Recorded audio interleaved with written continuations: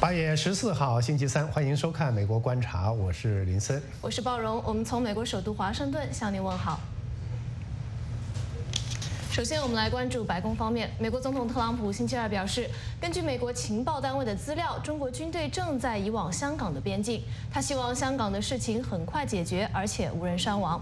下面我们就请美国之音白宫记者黄耀义为我们介绍详细的情况。耀义。是的，我们知道呢，香港的这个反送中的抗议已经进入第10周了。那么呢，在几次这个街头的抗议发生了冲突之后呢，在这2天，尤其是今天呢，香港的机场抗议的民众也与警方发生了激烈的冲突。那么特朗普总统呢，星期二的下午呢，就在推特上说，他说呢，我们的情报部门告知，中国政府正在将军队移往香港的边境，大家应该要冷静，并且保持安全。那我们知道呢，此前也已经有媒体做出报道说呢，中国的解放军正在前往在深圳的这个边境呢，集结在香港的边境上。那么星期二的中午呢，在他从新泽西州度假的高尔夫球场要前往壳牌石油公司的宾州工厂之前呢，特朗普总统就被媒体也问到了说，对于香港当前的局势有什么样的看法？那么对此呢，特朗普总统也做出了回应。我们看一下特朗普总统今天是怎么说的。那个香港的事情是很艰难的局面，很艰难。我们看看会发生什么，但我确定会解决。我希望各方都能获得解决，包括中国。另外，我希望各方都能获得解决。那是一个非常棘手的情况，我想那将获得解决，而我希望解决后能争取到自由。我希望各方都能获得解决，包括中国。我希望很快解决，没有人受伤，没有人死亡。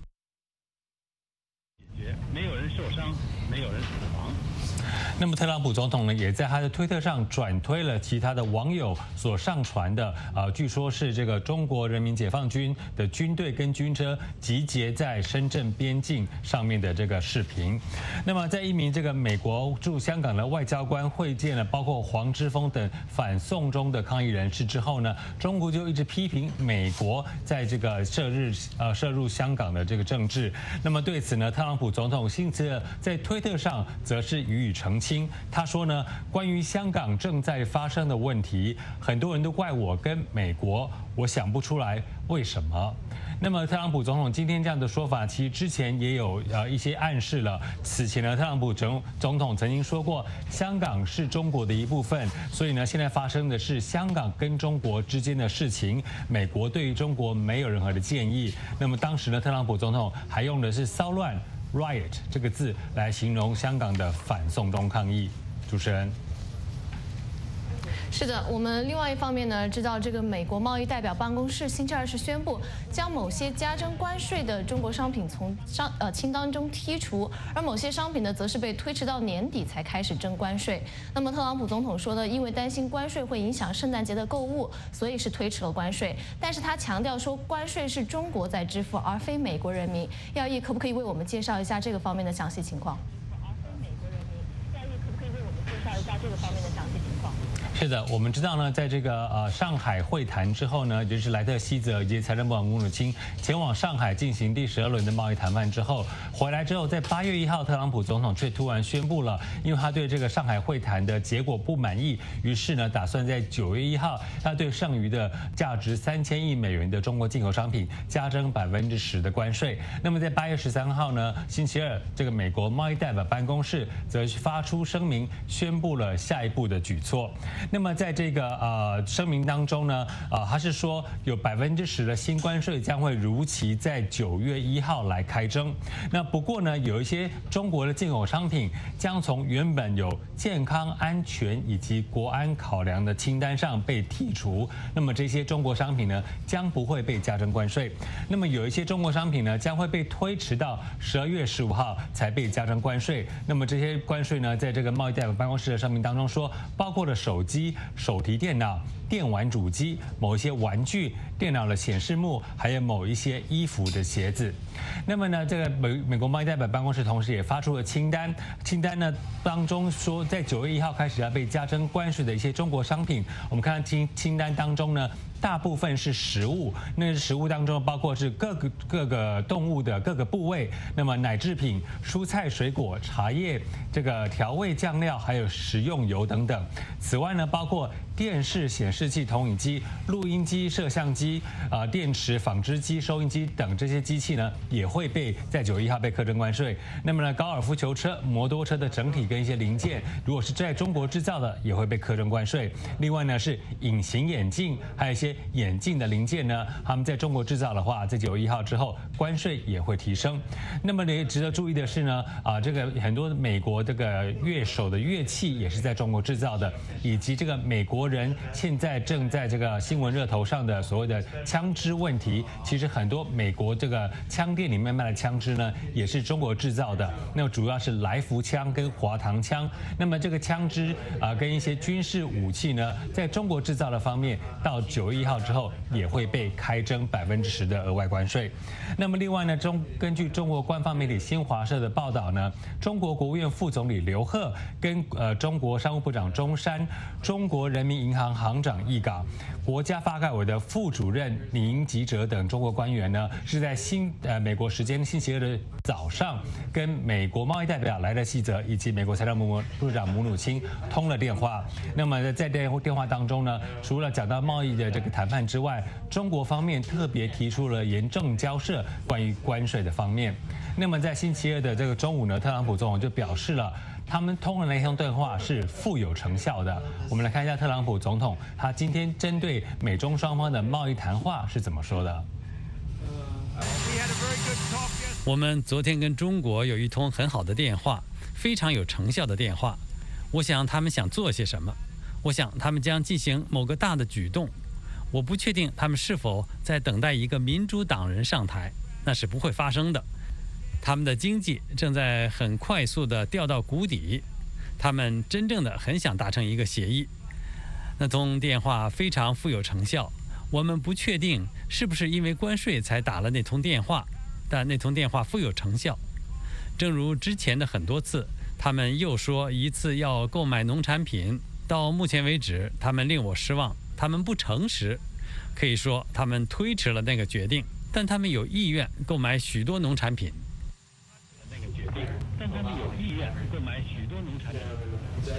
是的，刚才我们介绍了这个美国贸易代表办公室呢，表示在9月1号要正式开征10%关税的商品。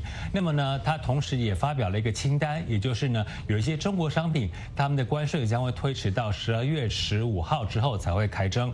那么这些商品呢，包括了有这个手机、电脑、学校以及办公室的文具等等。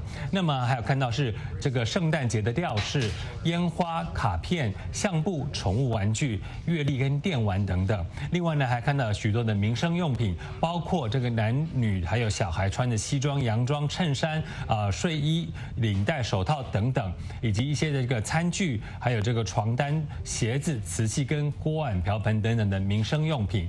那么这些东西呢，也都是美国人在这个年底感恩节以及圣诞节来临之前呢，会大肆采购来作为礼品，或者是这个要以便宜的价格买进来作为明年使用的东西。所以呢，特朗普总统他今天就表示了，他说之所以会做出一个关税推迟的决定，就是要顾虑到美国人年底的购物季。我们看一下特朗普总统今天是怎么说的。我们这样做是为了圣诞假期，以防万一有些关税冲击到美国消费者。目前是没有，唯一的冲击是我们已经从中国那里收取了将近600亿美元的关税，中国送来的大礼。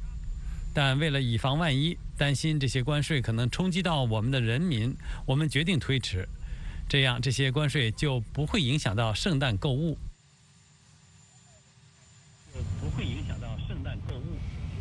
是的，那么之前呢，对于特朗普政府要开征这新的关税表示反对的美国商会，在这个贸易代表办公室的决定出炉之后呢，就表示欢迎这项决定，并且表示呢，现在最重要的就是双方赶快回到谈判桌上。主持人，好的，我们感谢耀义发回的报道。好，继续关注美中贸易。美国特朗普政府宣布推迟对部分中国商品加征关税之后，美国股市全线上涨。那么详细情况，请美国之音记者乔战为我们介绍。乔战，主持人。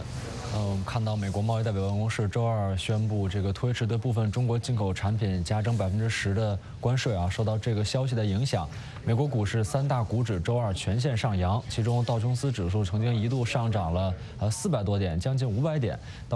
到这个收盘的时候，道指上涨了370点，涨幅达到1.4%；纳斯达克指数上涨了153点，涨幅为1.95%；标普指数上涨了38点，涨幅为1.3%。美国科技巨头苹果、英伟达和英特尔的这个股价分别上涨了4.3%、3%和2.7%。此外，体育用品巨头耐克的这个股票上涨了2%，玩具制造商孩之宝上涨了2.7%。此外，电子产品零售商百思买的股价上涨了6.5%。主持人，根据你了解到的一些情况，那么美国一些受到关税影响的行业对特朗普政府最新的这一个举动是有什么样的反应？那么根据我了解到的情况，一些这个美国行业的协会啊，对于特朗普政府这一最新的举动是表示欢迎。那么美国商会执行副主席兼首席政策官布莱德利在声明中表示，对于美国商界和消费者们来说，今天有关推迟对这个诸如手机和笔记本电脑等中国进口的这个电子商品加征关税的声明是个好消息。当前美中双方回到谈判桌前，并且重新致力于在达成一项全面可执行协议的这个问题上取得进展，比以往任何时候都更加的重要。那么此外，我们也看到，在另外一方面，美国的这个服装和鞋类的协会的主席兼首席执行官赫芬贝则强调说，那么其不认同加征关税这种方式。他在声明中说，尽管特朗普政府推迟了针对某些这个鞋类与服装产品的这个关税，推迟了105天，并且从这个清单中完全移除其他的一些产品，但是特朗普政府仍然执意于一个破坏性的计划，对每一位美国人用得到的消费者商品以及美国制造业者们需要的关键的资源征税。赫芬贝认为，相关的关税实际上是由美国企业来支付，不仅增加了成本，也带来了不确定性，并且最终会伤害美国的这个消费者。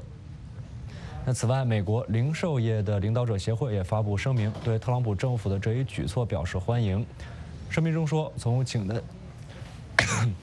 清单中移出一些产品，并且将针对这个诸如玩具、消费者电子产品、服装和鞋类等产品所加征的额外10%的关税，推迟至12月15日，是个令人欢迎的消息，因为这将在假日季缓解消费者们受到的一些负面的影响。然而，这家行业协会同时也强调，对于价值约3000亿美元中国商品加征10%关税，不能消除贸易战已经对美国经济带来的威胁和不确定性。这家协会在声明中强调说，我们敦促特朗普政府利用这段时间，在12月15日新关税给日常的这个消费者产品和家庭预算带来冲击之前，与中国达成贸易解决方案。就在美国贸易代表办公室发布推迟对部分中国商品加征关税的这个消息几分钟之前，中国商务表示，好的。感谢记者乔战的连线报道。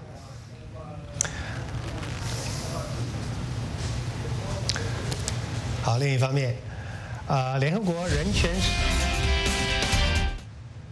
联合国人权事务高级专员米切尔·巴切莱特，8月13号是敦促香港当局保持克制，对香港警方以国际法禁止的方式对抗议者使用催泪瓦斯进行调查。巴切莱特说，可以看到警官们向人们发射催泪瓦斯是在封闭的区域，并且是多次直接的对个别的抗议者发射，这就构成死亡或者是严重受伤的巨大风险。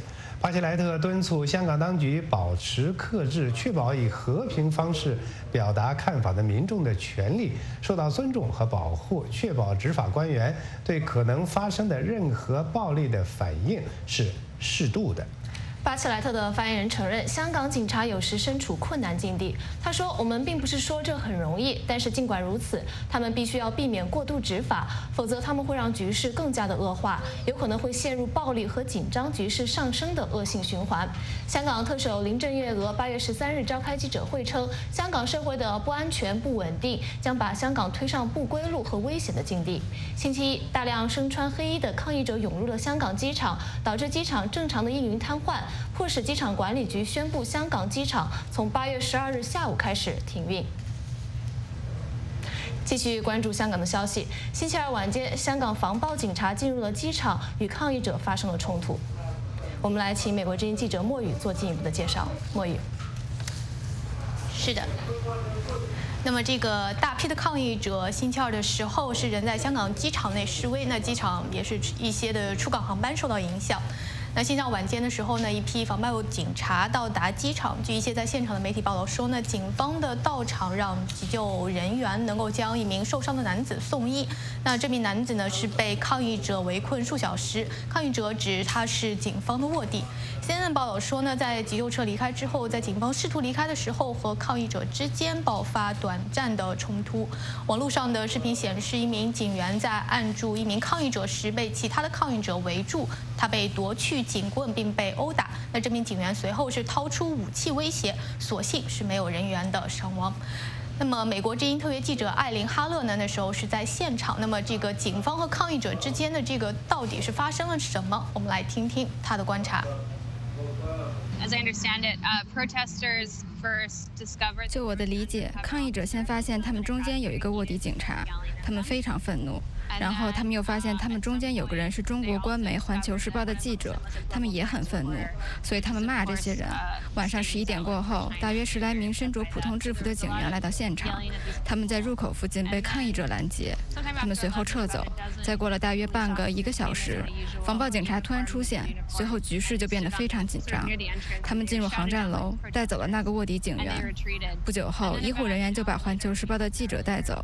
随后局势平静下来，大部分人也离开了。那么这个路透社报道说呢，局势在几个小时之后趋于稳定，没有恶化，至少是有2名的抗议者被警方带走。那我们知道，星期一的时候，数千的香港示威者是在机场聚集，造成大批的航班取消和延误。那么他们在香港机场是留下很多的标语、口号以及涂鸦，有的上面写着"以牙还牙，以眼还眼"。那他们是在抗议警方的暴力执法。那这个警方的这个暴力呢，导致一名女士的眼睛被打爆失明。为期10多个星期的抗议活动的起因呢，是反对香港当局发起的逃犯条例修订，但是现在已经扩大到更广泛的民主诉求。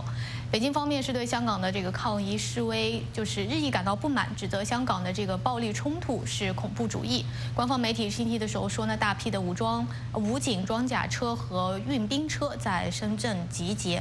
特首林郑月娥在星期二的记者会上呢，是再次表示说，香港已经进入紧急的情况，不论使用暴力或者纵容暴力，都只会把香港推上一条不归路和焦急以及危险的境地。他呼吁反对暴力，维护法治，表示说局势平静后会真诚对话，重建社会和谐。不过，在路透社记者接连追问他是否有自治权撤回逃犯条例修订的这个问题时候呢，林郑月娥没有做出正面的回应。那么，香港民众对数个月来的这个抗议示威的活动是持什么样子的看法？我们再来听听美国之音的特约记者哈勒他的观察。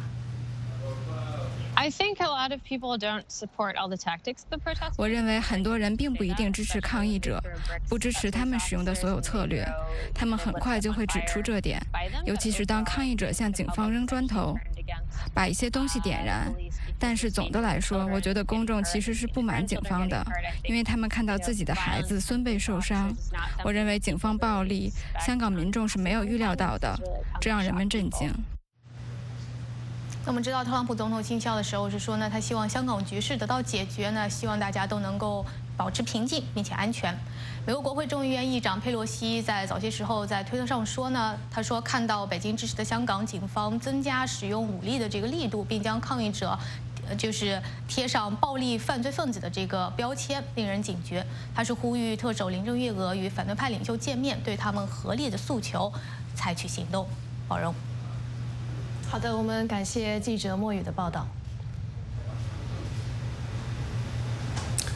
香港最近的抗议活动引发美国敦促各方不要使用暴力，加拿大则是警告中国要谨慎应对示威者。此前，香港数千名抗议者使得国际机场的航班停飞，导致已经持续10周的抗议活动升级。下面是美国之音记者阿拉巴萨迪的报道。周一，香港警方加强了对抗议者的镇压。此前，示威者在香港国际机场静坐示威，导致几乎所有空中交通中断。一些示威者挥舞着美国国旗，请求支持。我想他们可能想引起美国人的注意，并试图从一些与人权有关的美国协会得到帮助。我想他们中的一些人挥舞这些旗帜是为了寻求美国人的支持。美国代表自由，所以我认为这就是原因。到目前为止，特朗普总统一直在淡化美国支持的可能性。这是香港和中国之间的事，因为香港是中国的一部分，他们需要自己处理这个问题，他们不需要建议。一位未透露姓名的美国官员周一敦促各方不要使用暴力，并呼吁尊重不同的政治观点。美国参议院多数党领袖麦康奈尔在推特上表示支持香港人民，并表示暴力镇压是不可接受的。美国高层官员的不同反应引发了中国意见艺术家艾未未的批评。他认为美国总统做得不够。他们应该支持自由、民主和言论自由。一个大国向另一个专制社会发出这样的信号是非常重要的，这将付出更多的生命和鲜血。在当地媒体星期天报道说，一名妇女被警察发射的布袋击中眼睛后，示威者戴着眼罩以示支持。对有争议的引渡法的抗议已经演变成为要求更大的民主和对警察残酷镇压的问责。北京当局现在将香港的抗议活动称为恐怖主义，这一迹象表示对峙可能会加剧。美国之音记者阿拉巴萨迪，华盛顿报道。好，另一方面，最近公布的一份调查显示，美洲贸易紧张局势升级，使得超过1半的美国人对中国持负面的看法。那么详细情况，请美国之音记者魏之来介绍。魏之，好的。皮尤研究中心今天发布的这项新的调查显示，总体上讲，有60%的美国人对中国持负面的看法。那这个数字呢，是14年以来的最高值。去年的调查数字是47%。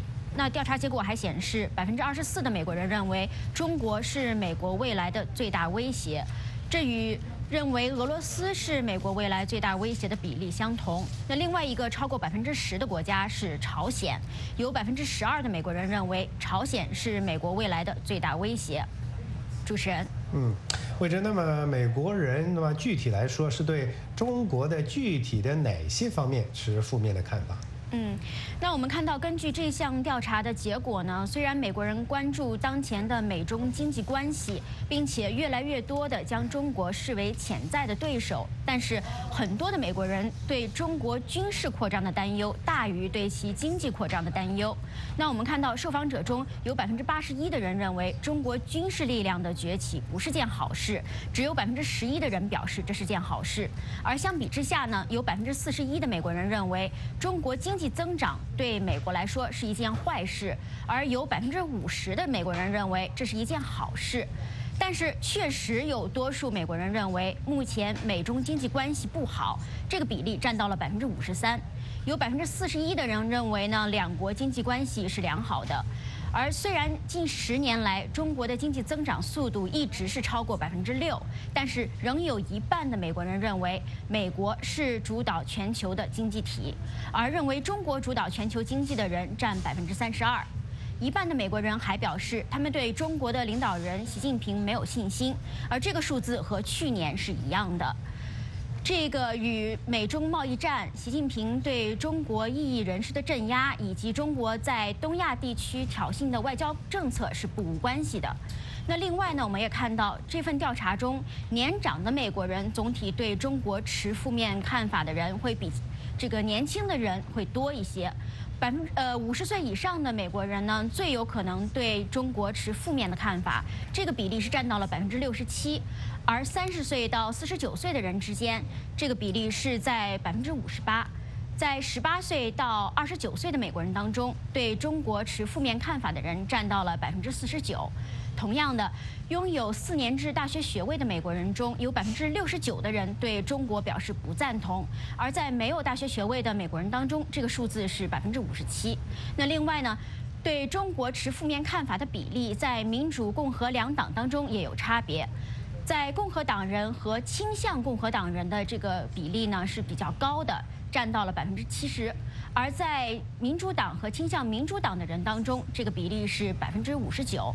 这项调查呢是皮尤研究中心在今年5月13日至6月18日对1503名成年人进行的。主持人，好的，感谢记者魏之在新闻中心的连线报道。美国的一位高级外交官表示，华盛顿正在跟盟国磋商在亚洲部署中程导弹一事。中国已经表示将就此采取反制措施。美联社8月13号报道说，在退出中程导弹条约之后，美国计划在亚洲和太平洋地区部署中程导弹。报道说，在13号的电话会议上，美国国务院负责军备控制和国际安全事务的国务次卿汤普森说，有关国家的政府将决定是否接纳美国的中程导弹。日本、韩国还有澳大利亚等与美国有共同防务条约的盟国被认为是部署导弹的首选，但是北京警告说，任何国家接受这种安排将会面临报复，这种报复可能是以经济抵制或者是类似的方式。中国拥有大量的中程导弹，并且表示那些导弹不能打到美国本土，而美国部署在亚洲的中程导弹则能打到中国大陆。随着香港局势日趋紧张，有人呼吁特朗普政府关注中国对香港的强势作为，同时严防台湾成为北京使用武力的下一个目标。在俄亥俄杀死9人的枪手的朋友被逮捕，有关当局说，他承认购买了嫌疑人使用的防弹衣，以及枪支配件和一个100发子弹的弹夹。歌剧传奇人物多明戈被指控数十年来对妇女的行为不端。据称，当妇女拒绝他时，他会在专业方面惩罚他们。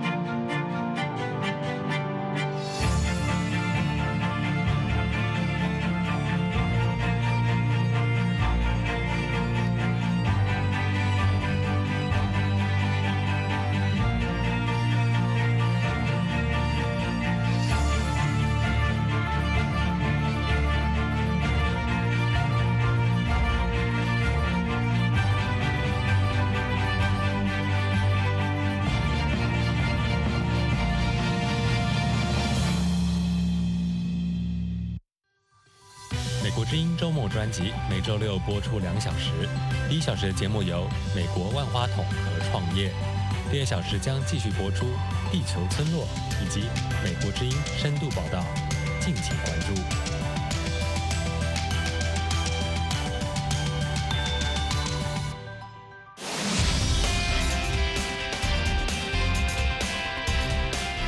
美国总统特朗普星期二表示，根据美国情报单位的资料，中国军队正在移往香港的边境。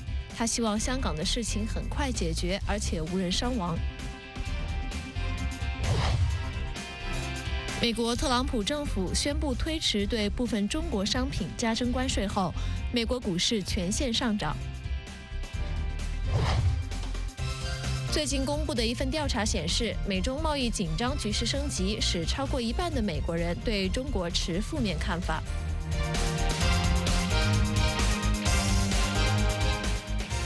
香港的反送中抗争升温，对北京当局可能利用武力镇压的担忧也越来越大。有分析人士担心台湾成为下一个目标，近来不断发出呼吁，希望特朗普政府采取明确的作为，关注中国对香港的强势作为，严防台湾成为北京的下一个目标。有军事专家主张，华盛顿在对台政策上做出重要的改革，与台湾进行类似同盟的合作，以应对中国快速军事扩张带来的武力威胁。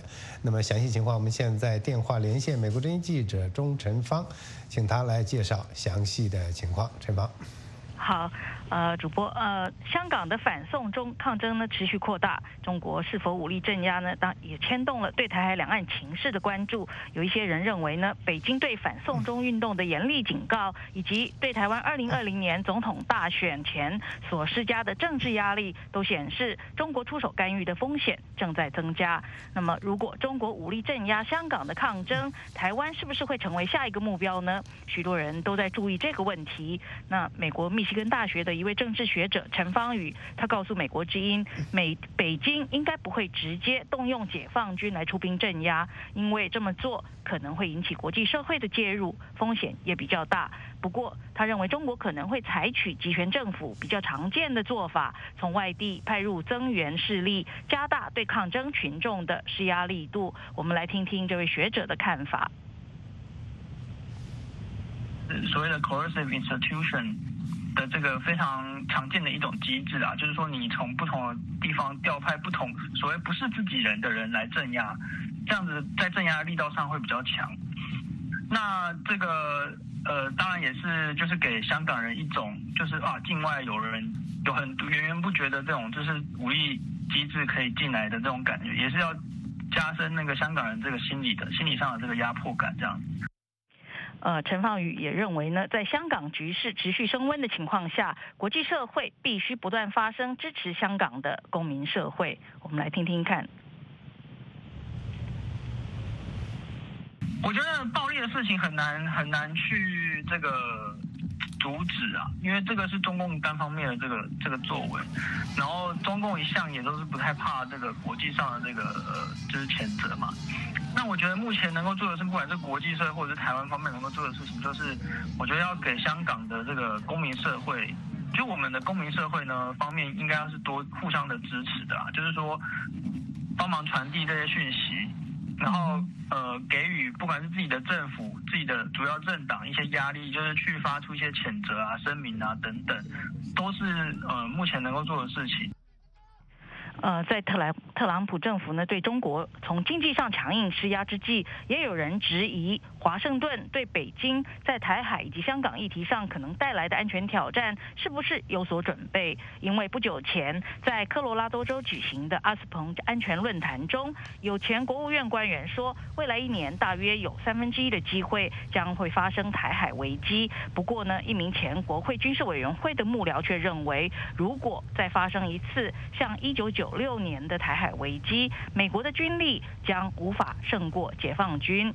不过，对于这种悲观的看法，美国智库2049项目研究所研究员易思安说，虽然中国军事能力发展快速，但五角大楼对台海可能发生的冲突也并不是没有准备。美国和台湾都有足够的军力可以击败解放军，只是双方在应对中国的军事威胁上速度缓慢，也还缺乏一套明确的威慑理论。他认为，华盛顿要做的就是把台湾视为同盟，加强彼此间的紧密合作，如此才能跟上中国对台海威胁的步调。我们听听看。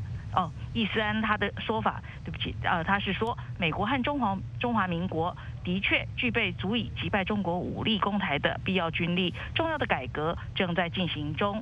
现在五角大楼非常专注于台湾的防卫，不过即便如此，要跟上2020年中国带来的威胁步调将十分困难，除非美国能在对台政策上做出重要的改革，那就是允许两国采取类同盟国行动，而那在目前是被禁止的。易思安也说，特朗普政府正在朝正确的方向缓慢前进，台湾政府也是如此。问题在于中国的步调并不缓慢，它正在快速扩张军力。习近平和共产党精英的盘算是，一旦条件许可，就会武力攻台。现在香港的情势还在不断加剧，多位前美国官员近来也不断在媒体上发表文章，呼吁希望特朗普政府不要漠视北京对香港的严厉措施，必须要进一步强化与台湾的安全合作，提高台湾的防卫能力，严防台湾成为北京使用武力的下一个目标。好，以上就是目前记者所掌握到的最新情况。我们把现场交还给演播室的主播。好的，谢谢记者钟晨芳的电话连线报道。美国总统特朗普的儿子小唐纳德·特朗普和他的印尼商业伙伴8月13日表示，一个以特朗普品牌酒店和公寓为特色的主题公园将不再有中国融资。印尼的亿万富翁陈明利今年5月说，他的公司 MNC 集团同中国冶金科工集团的一个下属机构达成了协议，在印尼首都雅加达以南大约80公里处的西爪哇丽都城新建一个主题公园。陈明利说，他的公司同中国的一家银行讨论了给他的主题公园贷款的事宜。他说，谈判由我们的团队进行，但最终我们放弃了。此前有报道说 ，MNC 集团同中国政府签署了一笔贷款的协议，由中国政府支持的公司提供5亿美元，但是 MNC 集团5月份对此表示了否认。小特朗普说，他的父亲完全没有参与，他不会基于房地产的交易做出影响一个国家的决定。另一方面，中国今年逮捕和驱逐在华外教的人数剧增。4家律师事务所对路透社说，过去6个月涉及外教的诉讼代理请求猛增了4至10倍。另一方面，老师和学校证实，外教因轻罪被逮捕或者被临时拘留，更是司空见惯。总部在瑞士的英孚教育6月27号给员工的一个内部通知说，教职员工在中国被拘留的案件显著的增加，被控的罪名包括吸毒、斗殴以及网络安全等问题。英孚教育在中国的50个城市设立了300个学校。英孚的发言人拒绝对这份路透社获得的通知内容置评，但是他说，该公司重视他们与中国当局的密切的合作，就重要规定和政策经常提醒他们的员工。北京的一个国际学校和上海的一个教育机构分别证实，被逮捕的外教人数大幅度的增加。中国公安部和教育部没有回复路透社的有关询问。特朗普政府宣布了一项新的政策，如果人在美国的移民使用医疗补助、食品券或者是住房援助等公共福利，他们将无法获得永久居留权或者是公民身份。活动人士抗议周一公布的这项规定，称该规定不公平地针对贫困移民。我们来看美国之音的报道。图罗·巴尔比诺14年前非法进入美国，他的妻子和孩子都是美国公民。他的雇主建筑公司老板为他出具了保障工作的雇佣信函。然而，在3月份，他的绿卡申请被拒绝了，原因是他的家人使用食品券和医疗补助等援助低收入家庭的项目。我只能想，一切都会好起来的。我将能够再次与我的家人在一起。我无法想象我不能回来看我孩子长大。特朗普总统的政府正在强化自给自足和个人负责的理想，确保移民能够养活自己，并在美国取得成功。我们的规则通常禁止那些有可能成为公众负担的外国人来美国，或留在美国获得绿卡。根据周一宣布的一项新政策，将会有更多的移民像巴尔比诺一样，因为被视为纳税人的负担而被剥夺合法身份。公共负担是指在任何36个月内领取一项或多项指定公共福利，如医疗或住房援助，超过12个月的个人。移民活动人士指责特朗普政府不公平地针对贫困移民。这项规定10月中旬生效，但移民社区已经感受到了冲击。这项公共负担的规则阻止了一些人试图获得公共福利，因为他们担心被移民和海关执法人员发现，比如成为移民执法行动或是公共负担规则所针对的目标。特朗普总统想在2020年竞选连任，他在移民问题上的强硬立场可能会赢得一些选民对他的支持。以他的选民基础，这对他来说是一个胜利，成为他将来会吹嘘的话题。特别是如果民主党人继续谈论扩大非法移民的公共利益的话。该规则不影响为难民和寻求庇护者提供的基于人道主义的移民项目，人口贩运和家庭暴力受害者也不受影响。这项规定也不会影响亲属移民，因为美国公民为其亲属申请绿卡时必须提供担保，表明他们可以提供经济支持。美国之音常驻白宫记者维达·古斯卡拉报道。在美国俄亥俄州戴顿市杀死9人的枪手的一个朋友被捕。美国当局说，他承认购买了嫌疑人所使用的防弹衣，以及一件枪支配件和一个100发子弹的弹匣。戴顿市检察官表示，伊桑·科利告诉当局，他为枪手康纳·贝茨买了这些东西，并把它们放在自己的公寓里，以免这些装备被枪手的父母发现。贝茨作案时使用的装备后面的细节浮出水面。当局指控科利在一份联邦枪支表格上谎称自己不使用大麻。科利填写这张表格是为了购买一支手枪。贝茨作案时并没有使用这支手枪。Not only is possessing controlled substances illegal. 不仅仅是拥有管制物品是非法的，拥有管制物品和枪支本身就是一种犯罪。正在调查此事或任何事情的联邦特工都不会忽视这一点。这就是为什么科利在联邦法院受到指控。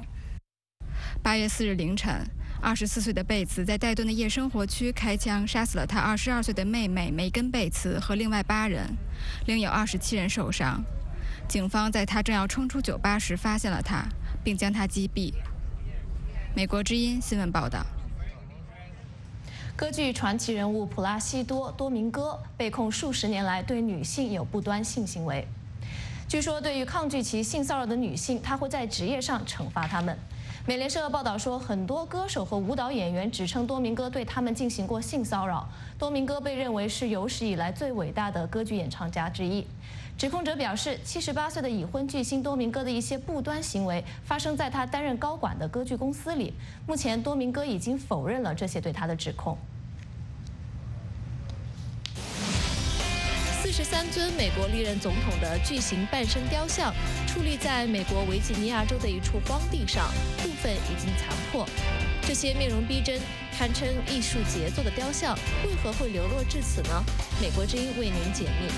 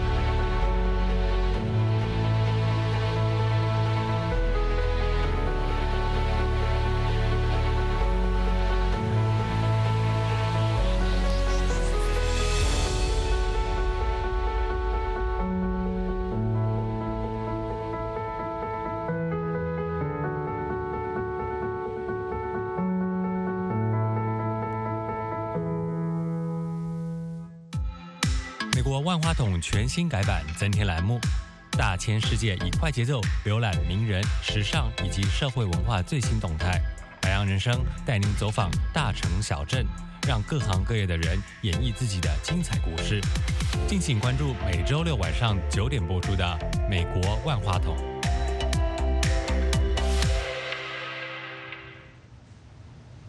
43尊美国历任总统的巨型的半身的塑像矗立在美国维吉尼亚州的一处荒地上，部分已经残破。这些面容逼真、堪称艺术佳作的雕像为何会流落至此？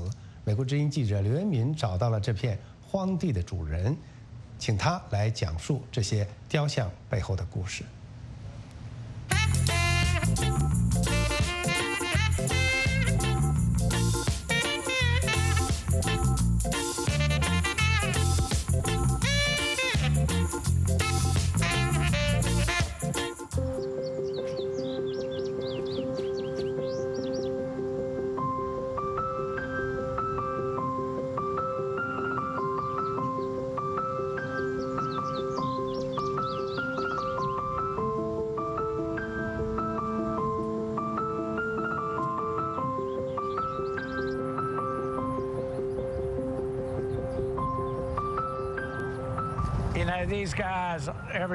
这里的每一位都在我们走向自由的历史上发挥过作用，看见他们就像看见美国国旗。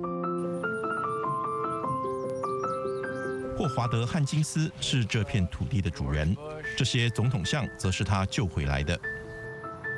We were the original site contractor to build the first president. 我们是建造威廉斯堡第一座总统公园的原始工地承包商。公园大约在8、9年前关闭，我不记得是哪一年关闭的。当时公园要我来移除雕像，我没有碾碎这些雕像，因为我经营混凝土碾碎事业。我决定把他们搬到这里，让他们逃过一劫。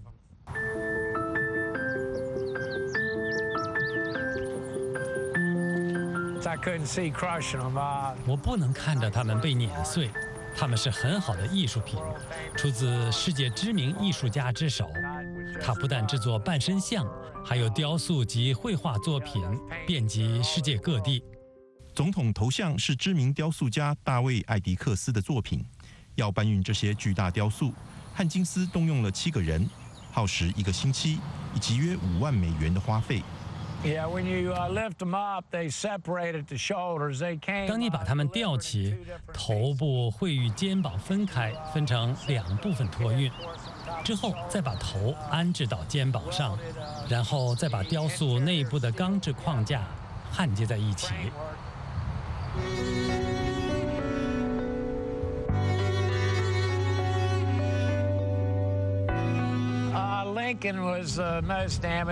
林肯是损坏最严重的。当我们运送大雕像时，会把它平躺在拖车上，并用轮胎垫底来减震。但是林肯的后脑却划出了轮胎而震破了。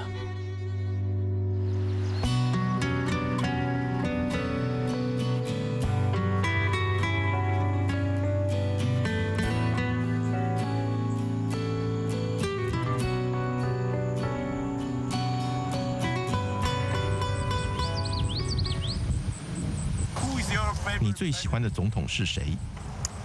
Lincoln would be one of my favorites. Well, Lincoln. 林肯是我最喜欢的总统之一。林肯在任时是非常艰难的时代，国家因为奴隶问题而南北内战，有时兄弟及表兄弟相互战斗。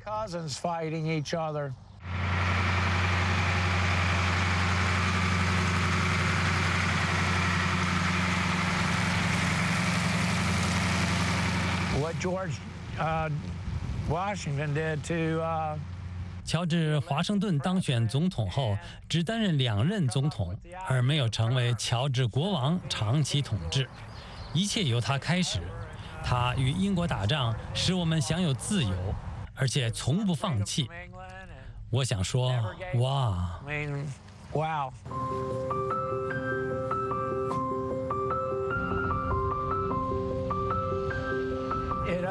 他们让人震撼。站在这些雕像旁看着他们，让人愉悦。摄影师、画家、记者，这里有来自世界各地的人。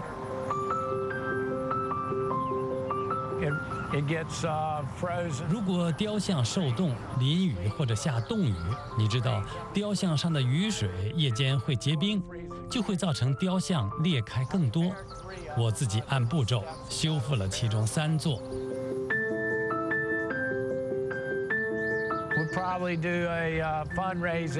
我们接下来几个月会举办募捐，看看能不能募集到足够的钱，来把它们移到一个新的地方。与美国历任总统雕像相伴多年，汉金斯得到的启发是什么呢？我们是美国人，应该遵循美国长久以来建立的理想。这是全世界最伟大的政府之一。美国之音记者刘恩明发自维吉尼亚州的报道。制陶艺术近年来在纽约颇为流行，在很多地方，人们常常可以看到新开张的陶艺工作室。父母来自台湾的美籍华人石涵玉是布鲁克林区的一位陶瓷艺术家，他希望借助自己创作的独特题材，记录美国亚裔人口的共同回忆。一起来看一下。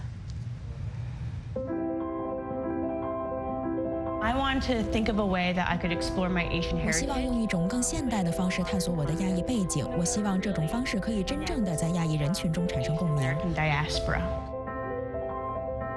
我叫石玉涵，是布鲁克林区的陶瓷艺术家。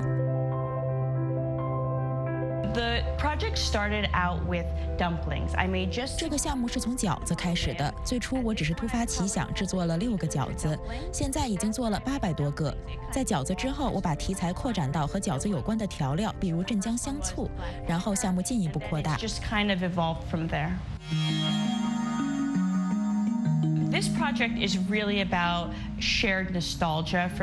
个项目的主题是美籍华人的共同记忆，尤其是80年代出生在美国的华人移民，他们和这些作品有一种深厚的连结。当他们看到童年的某种蚝油或者某种芝麻油瓶的时候，他们会深有感触。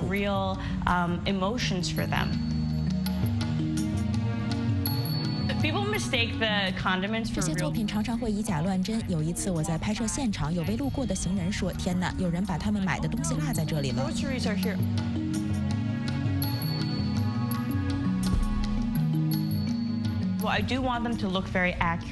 我希望我的作品看起来真实，但同时我也喜欢作品带一点模糊和朦胧的感觉，就像人们的回忆。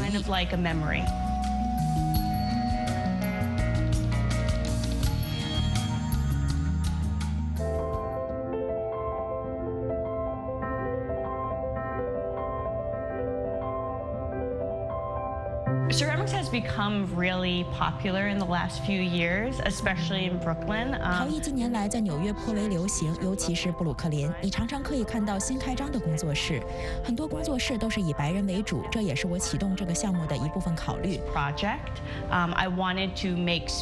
我希望推动的话题是：如果陶艺和亚裔历史连接起来，会有什么样的作品出现？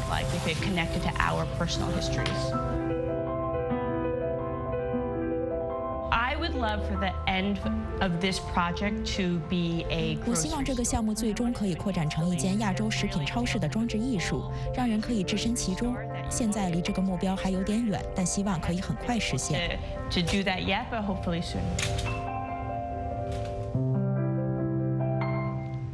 阿曼达·布劳德与各种面料打交道，但是他不是为人设计制作服装，而是用独特的艺术风格装扮建筑。来看报道。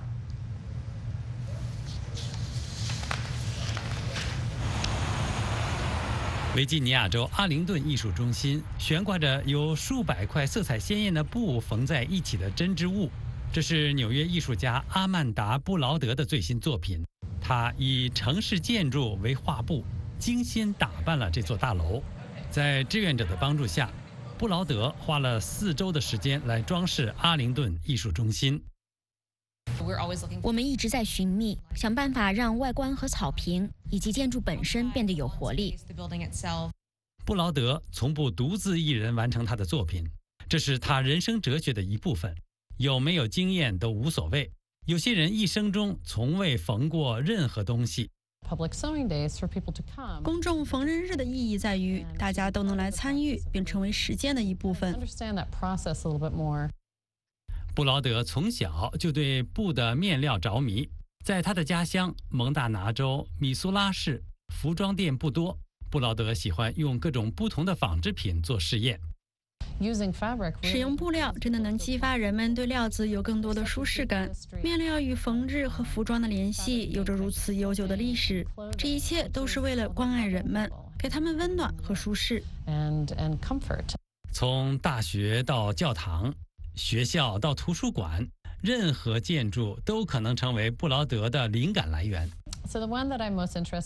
我最感兴趣的是一个叫光谱轨迹的项目，那是在2016年，那是在纽约布法罗的奥尔布莱特诺克斯艺术博物馆。我们覆盖了3座建筑，其中一座是这个大教堂，另一座是废弃的过渡建筑，最后一个是博物馆本身。我们有数百名志愿者，这真是太棒了。这是一个让我大开眼界的项目，让我看到我们可以为一个项目把多少人联系在一起。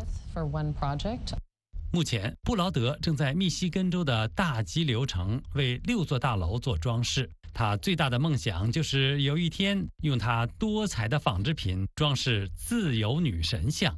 美国之音记者莫斯卡尔科夫，维吉尼亚报道。美国维吉尼亚州的沃伦顿镇有一个农贸市场，人们可以在那里买东西，并且自己决定付多少钱。来看报道。这个位于维吉尼亚州沃伦顿的农贸市场生意兴隆，人们选购自己需要的东西，然后把付款放在一个盒子里。这就是此地的特别之处，全靠顾客的自觉性。我以为我在做梦。我从来没有生活在有如此强大的信任制度的地方。所以我不仅要支付我应该交出的数额，而且我要给的更多，因为我觉得是什么样的人敢于如此信赖顾客？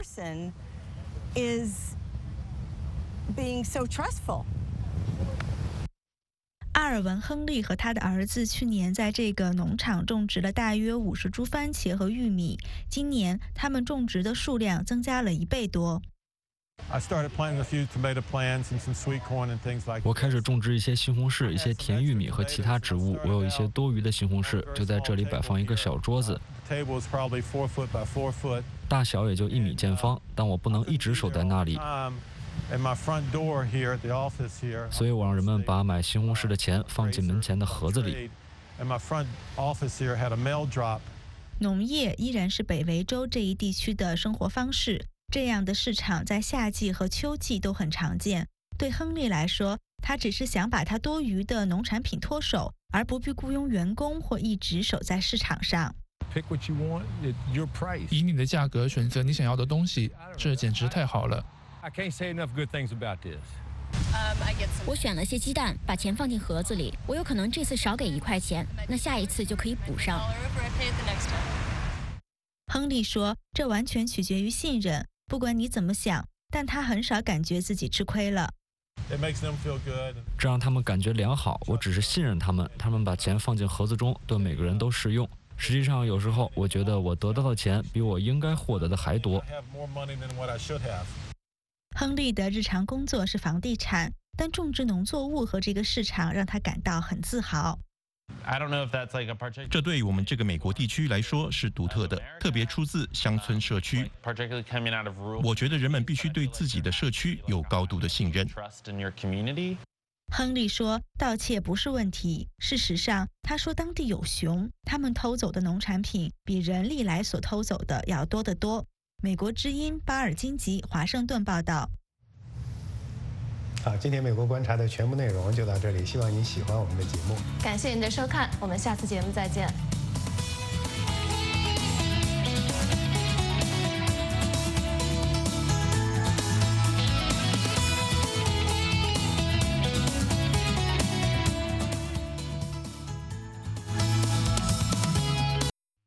这是美国之音的中文广播。